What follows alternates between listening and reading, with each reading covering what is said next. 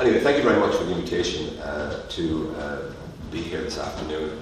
I'm not an academic, and I don't have a huge amount of time for research. I have to rely on published material that I can draw on to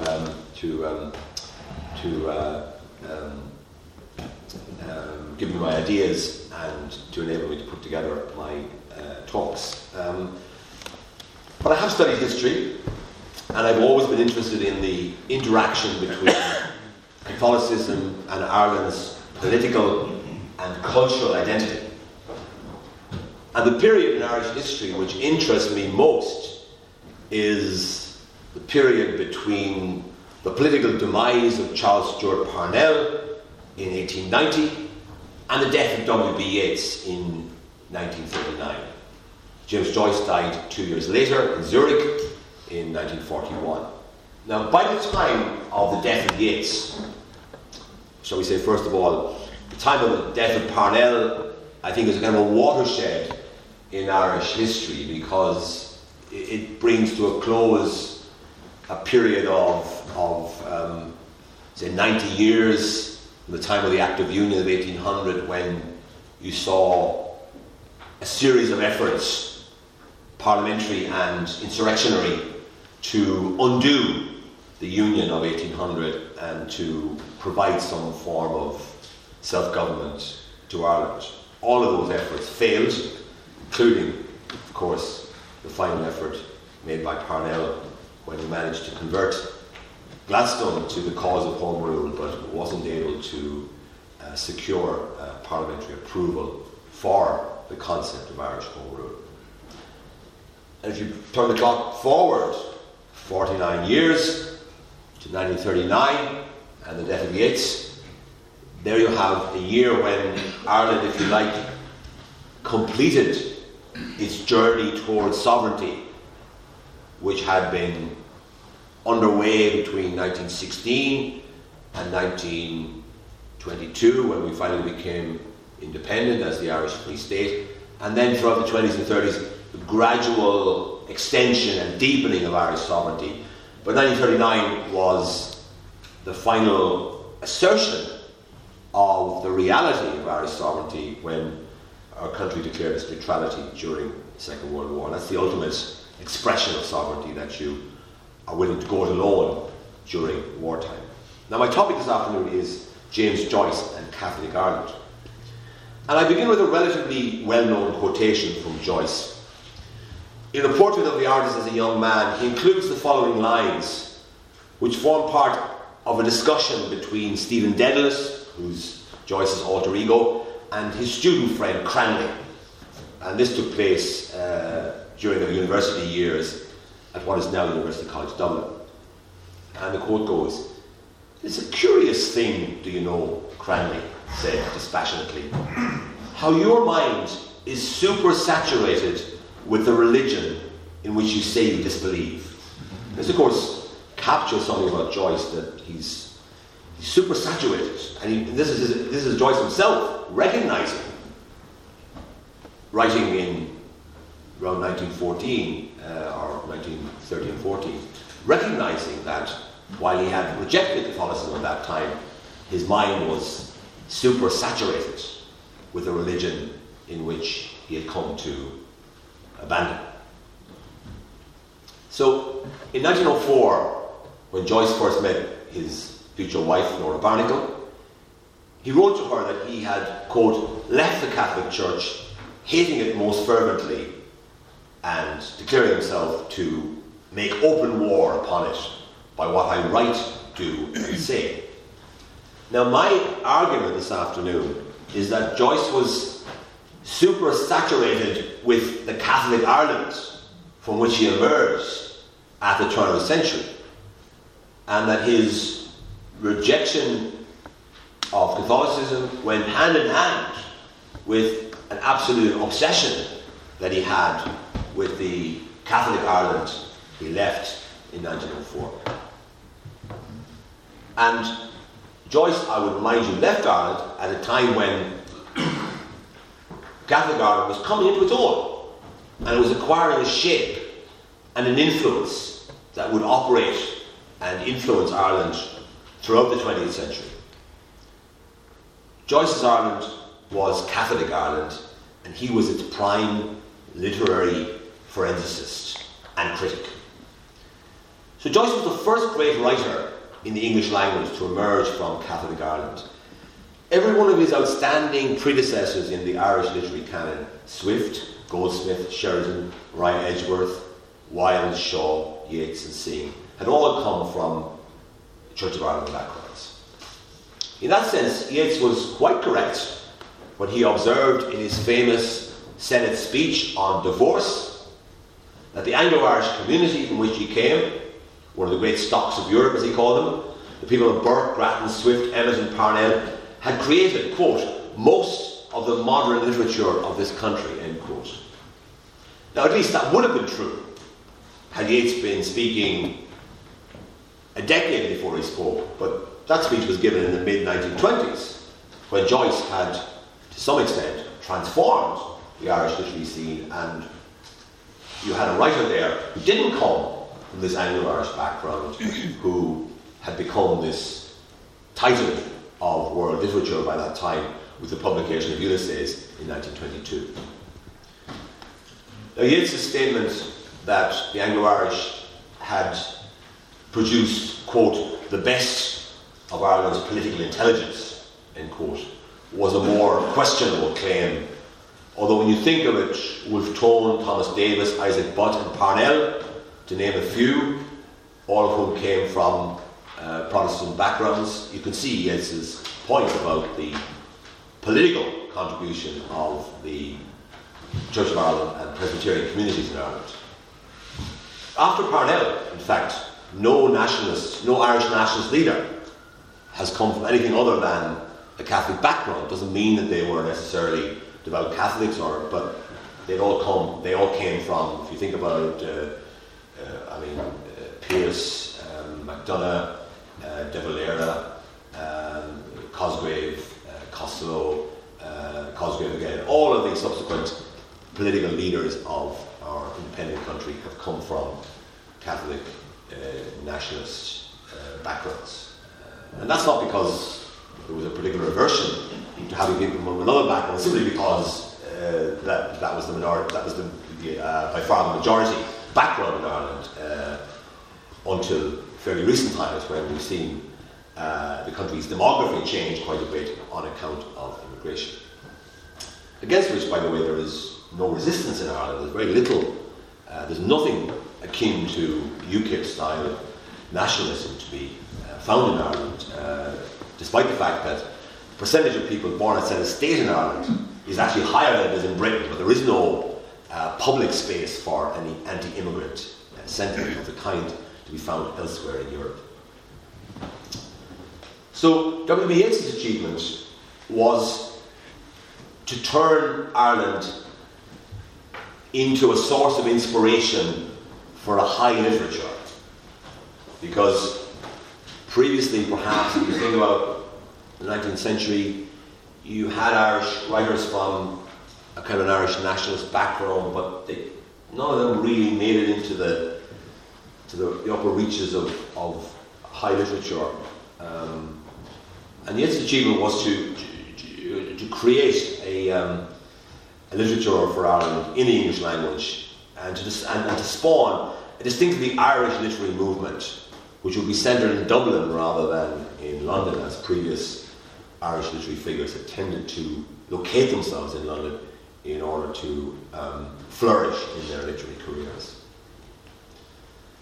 Joyce adopted a contrarian attitude towards the Irish literary revival, as towards almost everything else, by the way. He was essentially a contrarian. Whatever it was the established canon. Joyce tended to have a go at it. So, for example, he took a pot shot in his first ever published essay, published in 1902 when he was a student, called The Day of the Rabblement. He took aim at the Irish literary revival. He dismissed Yeats and his school of Irish writing for being in hock to conventional images, tired images of rural Ireland. Joyce had no interest in rural Ireland, and in fact, if you look through Joyce's great works, A Portrait, Ulysses, and Dubliners, you'll find virtually no reference to rural Ireland. I mean, he makes one trip to Cork with his father in Portrait, and that's about it, really, as far as anything outside of Dublin is concerned. Everything else is centred firmly in Dublin. So he was very much a phenomenon of Dublin. And his background was very different from Yeats. I want to argue in this paper that Joyce's achievement was actually the literary counterpart to the political transformation of Ireland that took place in the period between 1900 and 1922, when Ireland became independent. So Joyce's achievement in the literary field was part of that generation of people, other members of which were involved in transforming Ireland during those years. So, because, for example, I want to mention 4 figures from that period, all contemporaries of James Joyce, all with a very similar background to Joyce. The other 4 made their mark in the political world. Patrick Pearse, Thomas MacDonagh, Eamon de Valera, and Tom Kettle. Now, I'll go back and mention each of those again, so for those who are not familiar with Irish history, I'll explain who they were. So, Joyce, I would say, was a product of the same environment that produced those 4 political figures, one of whom became the dominant figure, Eamon de Valera became the dominant figure in 20th century Irish history and politics, remaining as president into his 10th decade, only stepping down as president in the early 70s, at the age of more than 90. So, how do you understand Catholic Ireland in the era of James Joyce? A recent study has observed that, quote, institutional Catholicism exploded in the mid-Victorian era, end quote. And the devotional lives of Irish Catholics came more and more into line with the Roman practice at that time. In the first half of the 19th century, Ireland was a very unusual Catholic country, and religious observance was not that strict, and there was a scarcity of priests, in fact. And in the second half of the 19th century, Ireland became one of the most devout countries in Europe, and remained that way for most of the 20th century. So, after a century of adversity during which Catholics were subjected to the penal laws, Catholic Ireland regained its footing in the 19th century. And the 19th century Ireland is a story of the gradual emergence of Catholic Ireland, mounting a challenge to the political, social and economic ascendancy of the landowning classes in Ireland who had dominated the country for centuries, and who, during the 19th century, started to have to give way to an emerging Catholic middle class. Now, you had in the first half of the 19th century the dismantling of the penal code and the attainment of Catholic emancipation. But the devastating impact of the Great Famine turned Catholic Ireland into a global phenomenon as Irish immigrants took their religious culture with them throughout the world. And you still find Australia, the United States, Canada, New Zealand, many of the churches, the Catholic communities in those countries are descended essentially from Irish immigrants. The same is true, of course, in Britain to a considerable extent, in Scotland also. So the key turning point for Ireland's Catholic Church was the arrival in Ireland in 1849 of Paul Cullen. And he had spent 2 decades in Rome, in the Curia, and after coming to Ireland, he spent 28 years as Archbishop of Dublin and became Ireland's first ever cardinal in the 1860s. The following half century after Cullen's arrival in Ireland was marked by the disestablishment of the Church of Ireland, a surge in church building, and many of the churches of Ireland were built in that period in 25 years or so after Paul Cullen's arrival in Ireland. So he really did re-energise and stimulate the institutional church in Ireland. And in fact, Patrick Pearse would not have been born in Ireland but for the surge in church building in the mid-19th century, because his father was a stonemason and an ecclesiastical sculptor from England, who came over to Ireland in order to take part in this great church building boom. And then he married an Irish woman, and Patrick was born in Ireland and ended up as the leader of the Easter Rising in 1916. Now, although Cardinal Cullen died 4 years before James Joyce was born, he makes his appearance in Joyce's work. Such was his stature as this great churchman of the 19th century. During the famous Christmas dinner scene, where you have a row between Simon Dedalus, who's Joyce's father, John Stanislaus Joyce, and his friend Mr. Casey, both of whom are fervent Parnellites and are resentful of the role played by the church in the downfall of Charles Stewart Parnell. And a vigorous debate starts between themselves and Mrs. Conway, who's known as Dante. And it results in a very vivid scene, which is unforgettable for anyone who's ever read Joyce's work. So Mr. Casey and Joyce's father, they rail against the Irish bishops, and they list out all the things. They never supported any nationalist cause. They were always on the side of the British. They were never any good to Ireland, really. And then he turns on Cullen and says, oh by God, he cried, I forgot little old Paul Cullen, another apple of God's eye. So that's how he describes Cullen. So Cullen was very much, obviously, still in Joyce's childhood, still remembered as this huge figure from the history of the regeneration of Catholicism in Ireland. Now, the story of Parnell's fall from grace, brought about in Yeats's words by the bishops and the party, served to highlight the increased political influence of the Catholic Church in Ireland. Now, while Joyce Sr., Joyce's father, and his Parnellite friends might wallow in the kind of anti-clericalism depicted in the portraits, James Joyce's Ireland was shaped by the new realities of the late 20th century, of the late 19th century. And anti-clericalism, despite what you see, the colourful row between Dante supporting the bishops and Simon Dedalus and Mr. Casey condemning the bishops for their betrayal of Parnell and betrayal of Ireland, anti-clericalism was a minority sport in Ireland.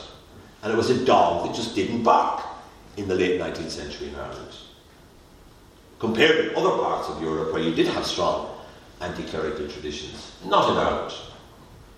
Parnell's supporters remained a minority within nationalist Ireland, and they weren't all necessarily anti-clerical either, but they just had a loyalty to the image and the memory of the great political leader, Charles Stewart Parnell. So the Catholic Church, throughout the turmoil of the early 20th century, managed to navigate a course whereby it sought to restrain extreme forms of nationalism and violent activity, but at the same time managed to stay close to public sentiment. So, for example, while they were skeptical and critical of the Easter Rising, they very quickly came on board and expressed sympathy and criticism of the execution of the leaders, and then subsequently in the anti-conscription campaigns of 1918, the church was very fully involved with the Sinn Féin party, as it then was, following the Easter Rising, in producing a show of unity between the Irish party, the parliamentarians, the church, and the more advanced nationalists who were involved in the aftermath of the Easter Rising, and then in the War of Independence from 1919 onwards. So it always managed to stay on the right side of Irish history, managed to stay in tune with the wishes or with the sentiments of the wider public. Mainly because, of course, priests were very well connected, they lived in the community, they understood the passions of the people and were able to guide the church in a direction to ensure that it never fell out of step with the nation, despite its desire, obviously, to avoid giving any encouragement to extreme forms of political or paramilitary activity. Now, it's instructive to look at Joyce's upbringing alongside those of Tom Kettle, who would have become part of the ruling class of Home Rule Ireland, had Ireland managed to achieve Home Rule in the first decades of the 20th century, and like Pearse, MacDonagh and De Valera, who helped to bring about the transformation of Ireland after 1916. So one of the things that unites Joyce, the parliamentarian Tom Kettle, who died on the Western Front in 1916, De Valera, who led one of the battalions in the Easter Rising, and Pearse and MacDonagh, both of whom were executed for their parts, were signatories of the proclamation in 1916. The thing that unites them is that they all went to prominent Catholic schools. And they were, if you like, the first generation of Catholic students who were able to go to elite schools and then to a university. The Catholic University degrees were awarded by the Royal University, and then in 1908 it became the National University that we have today. Now, Pearse, for example, set up his own school in Rathfarnham, where MacDonagh was his deputy. Pearse was principal, MacDonagh was his deputy.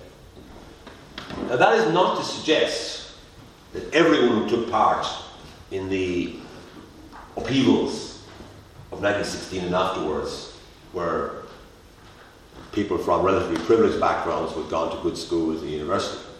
Because only 5% of the population in the late 19th century attended what were called intermediate schools. So clearly, the vast majority of people who were involved did not have the same education as Pearse and MacDonagh and De Valera and Joyce and Tom Kettle.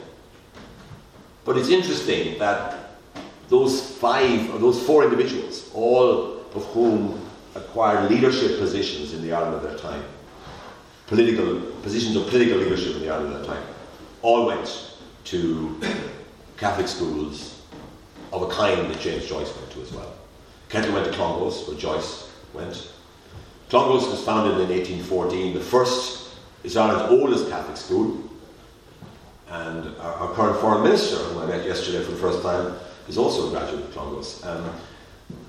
Now, Joyce describes his experience in Clongowes in great detail in a portrait, and it obviously left its mark on him. And in fact, Joyce's novel could well be titled A Portrait of the Artist as a Young Catholic, because it is absolutely supersaturated with his Catholic upbringing. Now, most of Ireland's leading Catholic schools, trace their origins to the second half of the 19th century. Newbridge College was founded in 1850. Christian Brothers College, Monkstown, 1856. Blackrock College, the alma mater of Eamon De Valera, 1860. Terenure College, also in 1860. Rockwell College, where De Valera taught and Thomas MacDonagh studied, 1864. Presentation Brothers Cork, 1878. Christian Brothers College Cork, 1888, and St Mary's College in Dublin, 1890. So you have this extraordinary increase in the number of fee-paying Catholic schools available for those who were from backgrounds that could afford to send their children to such schools. And the emergence of those schools, I think, reflects a burgeoning social confidence within Catholic Ireland in the second half of the 19th century. As Ireland became gradually more prosperous, population declined, but average income rose, and a middle class began to develop. But they were not the only schools that supplied the generation that witnessed and that drove the political transformation of Ireland. Others like W.T. Cosgrave and Sean Lemass were graduates of the less prestigious Christian Brothers schools, which I went to as well in Waterford in the 1960s. And the Christian Brothers, of course, were an order that emerged in Waterford, my hometown, in the early years of the 19th century, but grew steadily throughout the century. So there was, to some extent, an educational revolution in Ireland in the second half of the 19th century, with a now significant number of boys in particular emerging from intermediate schools and having the opportunity, some of them, to go on to study in a university. And the university that Joyce describes as a kind of an incubator of advanced nationalism. Joyce didn't share those views, but you can see how the university became a place where new ideas were bred among the young, emerging Catholic professional class. So James Joyce, therefore, belonged to the first generation of Irish Catholics educated in elite schools and subsequently at what became known as University College Dublin. Now, Clongowes comes across, his school comes across in a portrait as an environment that was both anglicised. There are references to games of cricket, and the boys were divided into teams called York and Lancaster. It was also a highly Catholic environment. He quotes that rhyme, Clongowes is my dwelling place and heaven my expectation. It's one of his little rhymes that he has in the first chapters of the portrait. So the intensity of Joyce's boyhood immersion in Catholicism is captured vividly and at some considerable length in a portrait. In fact, it does go on a bit with the fires of hell are described in sort of terms that would certainly lead one to understand the meaning of eternity, because it's a very long section of the book, but very powerfully written. And then he describes what he calls the silent lapse of his soul, as driven by, quote, the fierce longings of his heart, end quote, and confronted by, quote, the snares of the world. He was about to fall away from the path of virtue which he'd been on from his time at school in Clongowes. Now, in the final chapter of a portrait set at the university in the late 19th century, Stephen, or Joyce, develops his artistic persona, and he confronts the ardent Catholicism and the new nationalism of his fellow students in turn-of-the century Ireland. He is proud of his position as a doubter, as a religious skeptic, and he kind of weighs it in front of all of his friends at college. He was asked by Cranley, his friend Cranley, if his religious doubts were too strong to be overcome, and Stephen, Joyce, responds haughtily, quote, I do not wish to overcome them. So he wasn't really for turning. When he decided to become a skeptic, he decided that he was going to do it for good and all. Pearse, MacDonagh, De Valera and Tom Kettle were all third-level students around the same time as James Joyce. Kettle, who was the son of an Irish Party and Land League stalwart, found his way into the Westminster Parliament, where he served from 1906 to 1910 as MP for Tyrone, having been a founder member in 1904 of what was called the Young Ireland branch of the United Irish League. So my purpose in mentioning this is that people assume that because Kettle ended up dying on the Western Front, that he was your standard Irish parliamentarian who followed Redmond's advice and went to war and was killed in 1916. But Kettle actually was part of the same generation as Pearse and MacDonagh. He knew MacDonagh actually, knew Pearse. He was part of the same generation. And in fact, what he did when he left college was not to do the conventional thing and join the party and then become an MP, which he did in the end. But first of all, he helped to set up a branch of the United Irish League called the Young Ireland Branch. And of course, by calling it the Young Ireland Branch, he was harking back to the romantic nationalist movement of the mid-19th century, the Young Ireland movement. And basically, the aim of this, the United Irish League was the mass organisation that supported the Irish Party. And these young people from University College Dublin, including Tom Kettle, set up this branch, which had members, all of whom were young, highly educated, and basically thought the leaders of the Parliamentary Party, all of whom were a generation older than them, who'd been around for ages, were past their sell-by date. And they were trying to agitate for a more advanced form of nationalism within the Irish Parliamentary Party. So Shane Leslie wrote of Kettle that he seemed destined, quote, to reconcile the old generation of parliamentarians with the new Ireland which had arisen to demand better things. So even someone like Tom Kettle, who maybe had a more conventional political path through Parliament and then to the battlefields of the Western Front where he died in 1916, he also was from that kind of American generation who were impatient with the older ways, the more conservative ways of Redmond and Healy and O'Brien and Dillon and all the major figures from the Irish Parliamentary Party of the early part of the 20th century. Now, a portrait offers glimpses of the politics of the new generation. Stephen's close friend, Davin, and he's representative of traditional nationalist Ireland. He was, quote, schooled at the feet of Michael Cusack, the Gael. Now, Michael Cusack, of course, appears in Ulysses again as the citizen, and he's pilloried and lampooned by Joyce as this kind of comic book version of Gaelic Ireland, sort of narrow Gaelic obsessions that I think Joyce unfairly depicts Cusack. But it's great fun, and you can see how Joyce enjoyed himself. And I'll read a little bit from that part of Ulysses in a moment. So, Joyce describes Davin's mentality. He says, quote, his rude imagination was shaped by the broken lights of Irish myth. So in other words, another person who was looking back to the past, to Irish myth for inspiration.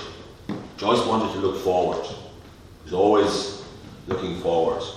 What did he say he compared himself to Yeats in a portrait, and he talks, I'm quoting from memory now, about Michael Robartes, that's Yeats, is always thinking about the beauty that is faded from the world. Not I. I want to embrace the beauty that has not yet come into the world. So he wanted to look forward and create a new reality rather than drawing on the myths of the past for inspiration. Now, Davin, in a portrait, describes himself as an Irish nationalist first and foremost.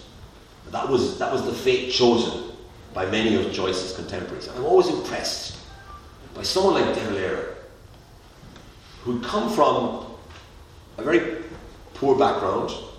Through his own ability, got scholarships, ended up in Blackrock College, ended up teaching at the Teacher Training College at Carysfort in Dublin, and then in 1916 risked everything by taking part in the Easter Rising, and could easily have been executed. Even though he had a young family, just recently married, a young family. Thomas MacDonagh likewise. He'd come from, his parents were primary teachers in County Tipperary. He'd risen through the ranks. He'd become a lecturer at University College Dublin, married, a couple of children. Then he goes out in 1916 and sacrifices himself. And you have to think, they must have known that they were taking a huge risk by organising an insurrection in the middle of the Great War. They must have known that their chances of surviving this as signatories of the Proclamation of Independence were pretty slim indeed. Yet they did it. So that's why I'm saying, when Joyce describes Davin as an Irish nationalist first and foremost, he must have been describing also the attitudes of De Valera, of Pearse, MacDonagh, and indeed Tom Kenton. So Joyce parted ways with his contemporaries in two senses.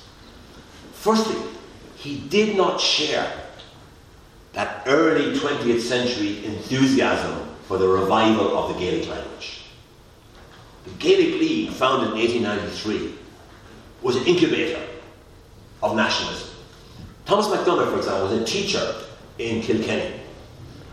He referred to himself as the finest West Britisher in Ireland. He was writing his MA thesis on Campion, the Elizabethan poet Campion. So very much immersed in English literature, seeing himself as a scholar within the traditions of English academic study. He went along to a Gaelic League meeting to poke fun at these crazy people who were trying to revive the Irish language.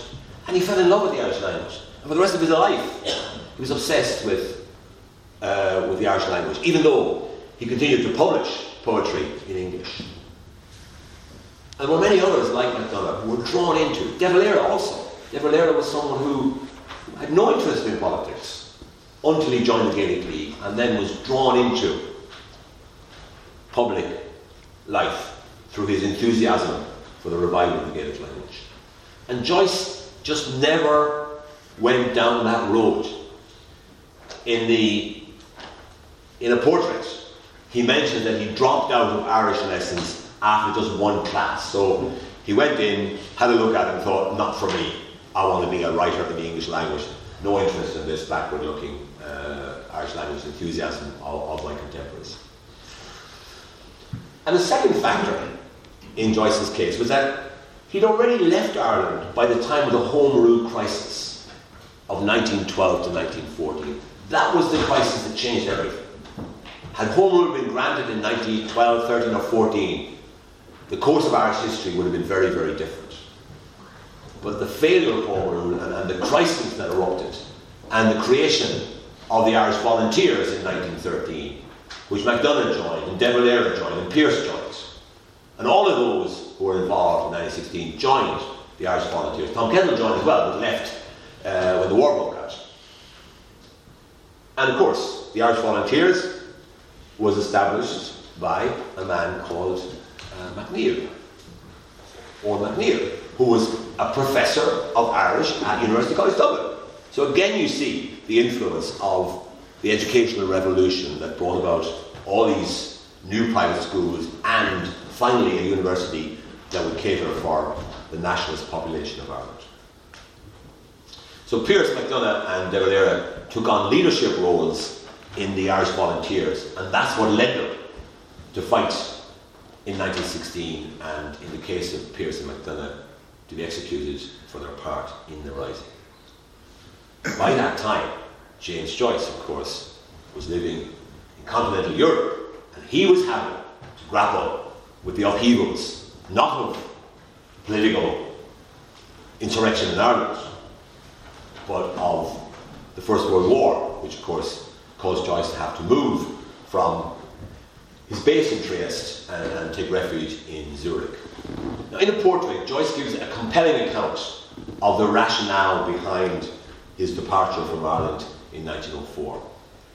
He says, quote, "When the soul of man is born in this country, there are nets flung at it to hold it back from flight. You talk to me of nationality, language, religion. I shall try to fly by those nets." In other words, he would not be confined by the constraints of language, nationality, and religion. What Joyce objected to, it seems to me, was the combination he encountered in early 20th century Ireland of Gaelic language enthusiasm that he couldn't share, of increasing nationalist enthusiasm, which he was sceptical of, and Catholicism, which he had come to reject. This was too sharp a cocktail for Joyce. In his view, it had turned Ireland into, quote, the old sow that eats her farrow. The young Joyce did not want to be consumed by Ireland. He wanted to dissect Ireland from the outside. In Ulysses, Joyce conjures up an unrivaled portrait of early 20th century Ireland. Now, Catholicism plays a far more modest part in Ulysses than it plays in a portrait. Ulysses essentially is dealing with other things, because after all, the hero of Ulysses is Leopold Bloom, and he's Jewish background, Hungarian origin. So he's a very untypical, very atypical Irishman. And Joyce focuses on him, on Stephen Dedalus, who's Joyce himself, and on Molly Bloom, who is Leopold's wife, and she comes from Gibraltar. So she's not exactly either a typical Dubliner of the early 20th century. Now there is some joshing of Catholicism in Ulysses. Most of it is fairly jocular. It's not really, there's not really much venom in it. I mean, he has Leopold Bloom visit the church on Western Row, and he says, "Good idea, the Latin." Stupefies them first. In other words, he felt that the use of Latin was designed to stupefy the public, the congregation, and then he goes on to, to describe the Eucharist in rather unflattering terms. But anyway, so in the Cyclops episode of Ulysses, Joyce reserves his lampooning anger not for a Catholic Ireland, but for Irish Ireland, and this was the Ireland that he saw emerging in the early 20th century, the Ireland which focused on the Gaelic language, Catholicism, and Joyce found that to be somewhat not to his liking. And I want to read you this bit, and I'm reading it because I like it and I think it's fun, so I'll read it anyway. And it does have a relevance, which I'll point out later, but you might be wondering what this is all about, but please bear with me. And this is Joyce's description of Michael Cusack, the founder of the GAA, and it's a lampoon of epic proportions. The figure seated on a large boulder at the foot of a round tower was that of a broad-shouldered, deep-chested, strong-limbed, frank-eyed, red-haired, freely freckled, shaggy-bearded, wide-mouthed, large-nosed, long-headed, deep-voiced, bare-kneed, brawny-handed, hairy-legged, ruddy-faced, sinewy-armed hero. He wore a long, unsleeved garment of recently flayed oxhide, reaching to the knees in a loose kilt, and this was bound about his middle by a girdle of plaited straw and rushes. Beneath this he wore trews of deerskin, roughly stitched with gut. His nether extremities were encased in high balbriggan buskins dyed in lichen purple, the feet being shod with brogues of salted cowhide laced with the windpipe of the same beast. From his girdle hung a row of sea stones which dangled at every movement of his frame, and on these were graven with rude yet striking art the tribal images of Irish heroes and heroines of antiquity. Cuchulainn, Colin of the 100 Battles, Niall of the 9 Hostages, Brian of Kincora, the Ardrey Malachy, Art McMurrough, Shane O'Neill, Father John Murphy, Owen Rowe, Patrick Sarsfield, Red Hugh O'Donnell, Red Jim McDermott, Stoggart Owen O'Growney, Michael Dwyer, Francie Higgins, Henry Joy McCracken, Goliath, Horace Wheatley, Thomas Conniff, Peg Woofington, the Village Blacksmith, Captain Moonlight, Captain Boycott, Dante Alighieri, Christopher Columbus, St. Fergus and St. Brendan, Marshall McMahon, Charlemagne, Theobald Wolfe Tone, the Mother of the Maccabees, the Last of the Mohegans, the Rose of Castile, the man for Galway, the man that broke the bank of Monte Carlo, the man in the Gap, the woman who didn't, Benjamin Franklin, Napoleon Bonaparte, John L. Sullivan, Cleopatra, Suborning Dealish, Julius Caesar, Paracelsus, Sir Thomas Lipton, William Tell, Michelangelo, Hayes, Muhammad, the Bride of Lammermoor, Peter the Hermit, Peter the Packer, Dark Rosaline, Patrick Downey, Shakespeare, Brian Confucius, Martin Gutenberg, Patricio Velasquez, Captain Nemo, Tristan Isolde, the first Prince of Wales, Thomas Cook and Son, the Bold Soldier Boy, Aaron the Pogue, Dick Turpin, Ludwig Beethoven, the Colleen Bawn, Wadler Healy, Angus the Cully, Dolly Mount, Sidney Parade, Ben Hoth, Valentine Greatrakes, Adam and Eve, Arthur Wellesley, Boss Croker, Herodotus, Jack the Joint Killer, the Tom of Buddha, Lady Godiva, the Lily of Killarney, Balor of the Evil Eye, the Queen of Sheba, Aki Nagel, Joe Nagel, Alessandro Volta, Jeremiah Donovan Rossa, Don Philip O'Sullivan Bear. That's it. now for me, where does that come from? That, I think, is like the litany from the old Mass, right? All the saints' names. I mean, but I think in some ways this is evidence of Joyce being super saturated with the religion which he came to disbelieve, because he does use the Cyclops episode, which I think is a wonderful and hilarious piece of writing. It's full of lists. Some of them are religious lists, but more of them are just lists of trees and how. And I think it all comes from this fascination with listening to litanies. I can remember myself all these litanies from my childhood. You no longer hear them. It's dreadful. You should bring them back. Joyce would be very pleased. So, anyway, Joyce had a great fondness for lists, and the Cyclops episode is really full of them. Now, James Joyce was shaped by the Ireland he left in 1904. It was a country in which an increasingly confident, well-educated generation of Irish Catholics were mounting a challenge to the established order. Not just the government, but also the Irish Party, which had controlled the Irish political world for the previous 50 years. The prime vehicle for this challenge remained the Irish Party. But as I said, there was also a challenge within Nationalist Ireland which was impatient with the Irish Party and felt they were old fuddy-duddies and needed to be replaced by a more vigorous generation with more vigorous methods to pursue Ireland's age-old goals. More radical strains of nationalism were also emerging. Arthur Griffith, founder of the original Sinn Féin, is name-checked several times in Ulysses, and Joyce had great regard for Griffith.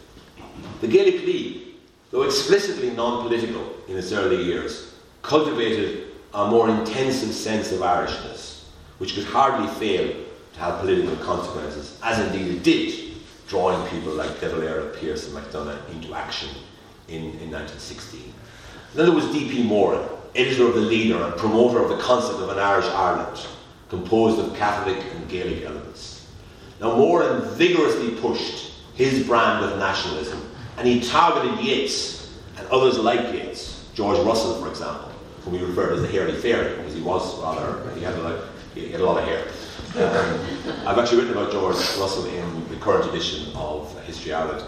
He was also a great man in his own right, an economist and a mystic, a poet and an economist, and all three somehow combined in this marvellous personality. So Moran vigorously targeted people like Yeats and said you cannot be Irish because you're not Catholic and you don't write in the Irish language, and those two things are essential prerequisites for being Irish according to Moran's view of the world. And he regarded Yeats as an example of what he called the English mind in Ireland.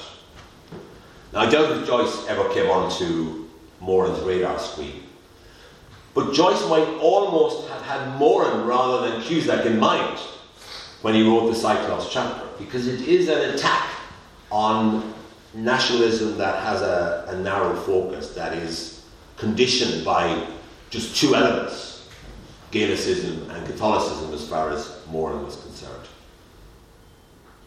And he might have had Moran in mind when he described his aversion to the nets of language, nationality and religion. Far from being a centre of paralysis, as Joyce described it, early 20th century Dublin was a city in flux, with all these new movements emerging. The literary movement, the Gaelic League, Sinn Féin, the Gaelic Athletic Association, all of them bubbling up at the same time. And it's because it was a city undergoing a period of change, a period of agitation, driven by many people from the kind of background that Joyce came, the graduates of University College Dublin and of the private schools whose names I mentioned earlier. And that is why Dublin provided such a compelling backdrop for Joyce's works, although Joyce himself wanted to extract himself from that maelstrom and get far enough away to be able to observe this fascinating place from the outside. Now, in a key passage in the Cyclops chapter, Bloom, with his Hungarian Jewish background, is challenged to declare, what is your nation, Mr. Bloom? One of the other characters who's a more conventional background, asks the question, what is your nation, Mr. Bloom? And Bloom responds, Ireland, I was born here, Ireland. Thus, Joyce asserted his commitment to the idea of nationality based on place rather than on ethnic or religious origins. And that was a very important statement on Joyce's part. And it's a statement that I think we could well reflect on in today's 21st century world. Now, after Joyce, undoubtedly, Ireland, after independence, became... Now, I think there's often an exaggeration of the extent to which Ireland was a Catholic-dominated country, but undoubtedly, there was a Catholic ethos running through the country very strongly, and it didn't matter whether it was the Commonwealth government in the 1920s that was very strongly oriented towards the Catholic Church. De Valera, when he came in, was feared initially, thought he would be a kind of a rebel figure, and he might have difficulty because the Church had condemned the anti-treaty group during the Civil War. But De Valera also strongly embraced the Catholic Church and built up a partnership with the Archbishop of Dublin, John Charles McQuaid. So it was definitely the case that Catholic Ireland became the dominant force for most of 20th century Ireland. And our writers, to a large extent, became critics, almost were obliged to be critical of the mores of the society in which they lived. So Frank O'Connor, Sean O'Faolain, Liam O'Flaherty, Sean O'Casey,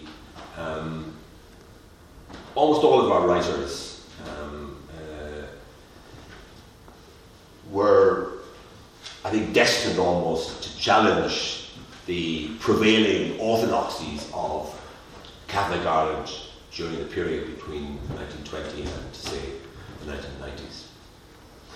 So today's Ireland very definitely embraces Joyce, who would have been considered scandalous not long ago, is now revered in Ireland, and we have a kind of a national festival every year, which we call Bloomsday, to celebrate the day in June 1904 on which the novel Ulysses is set.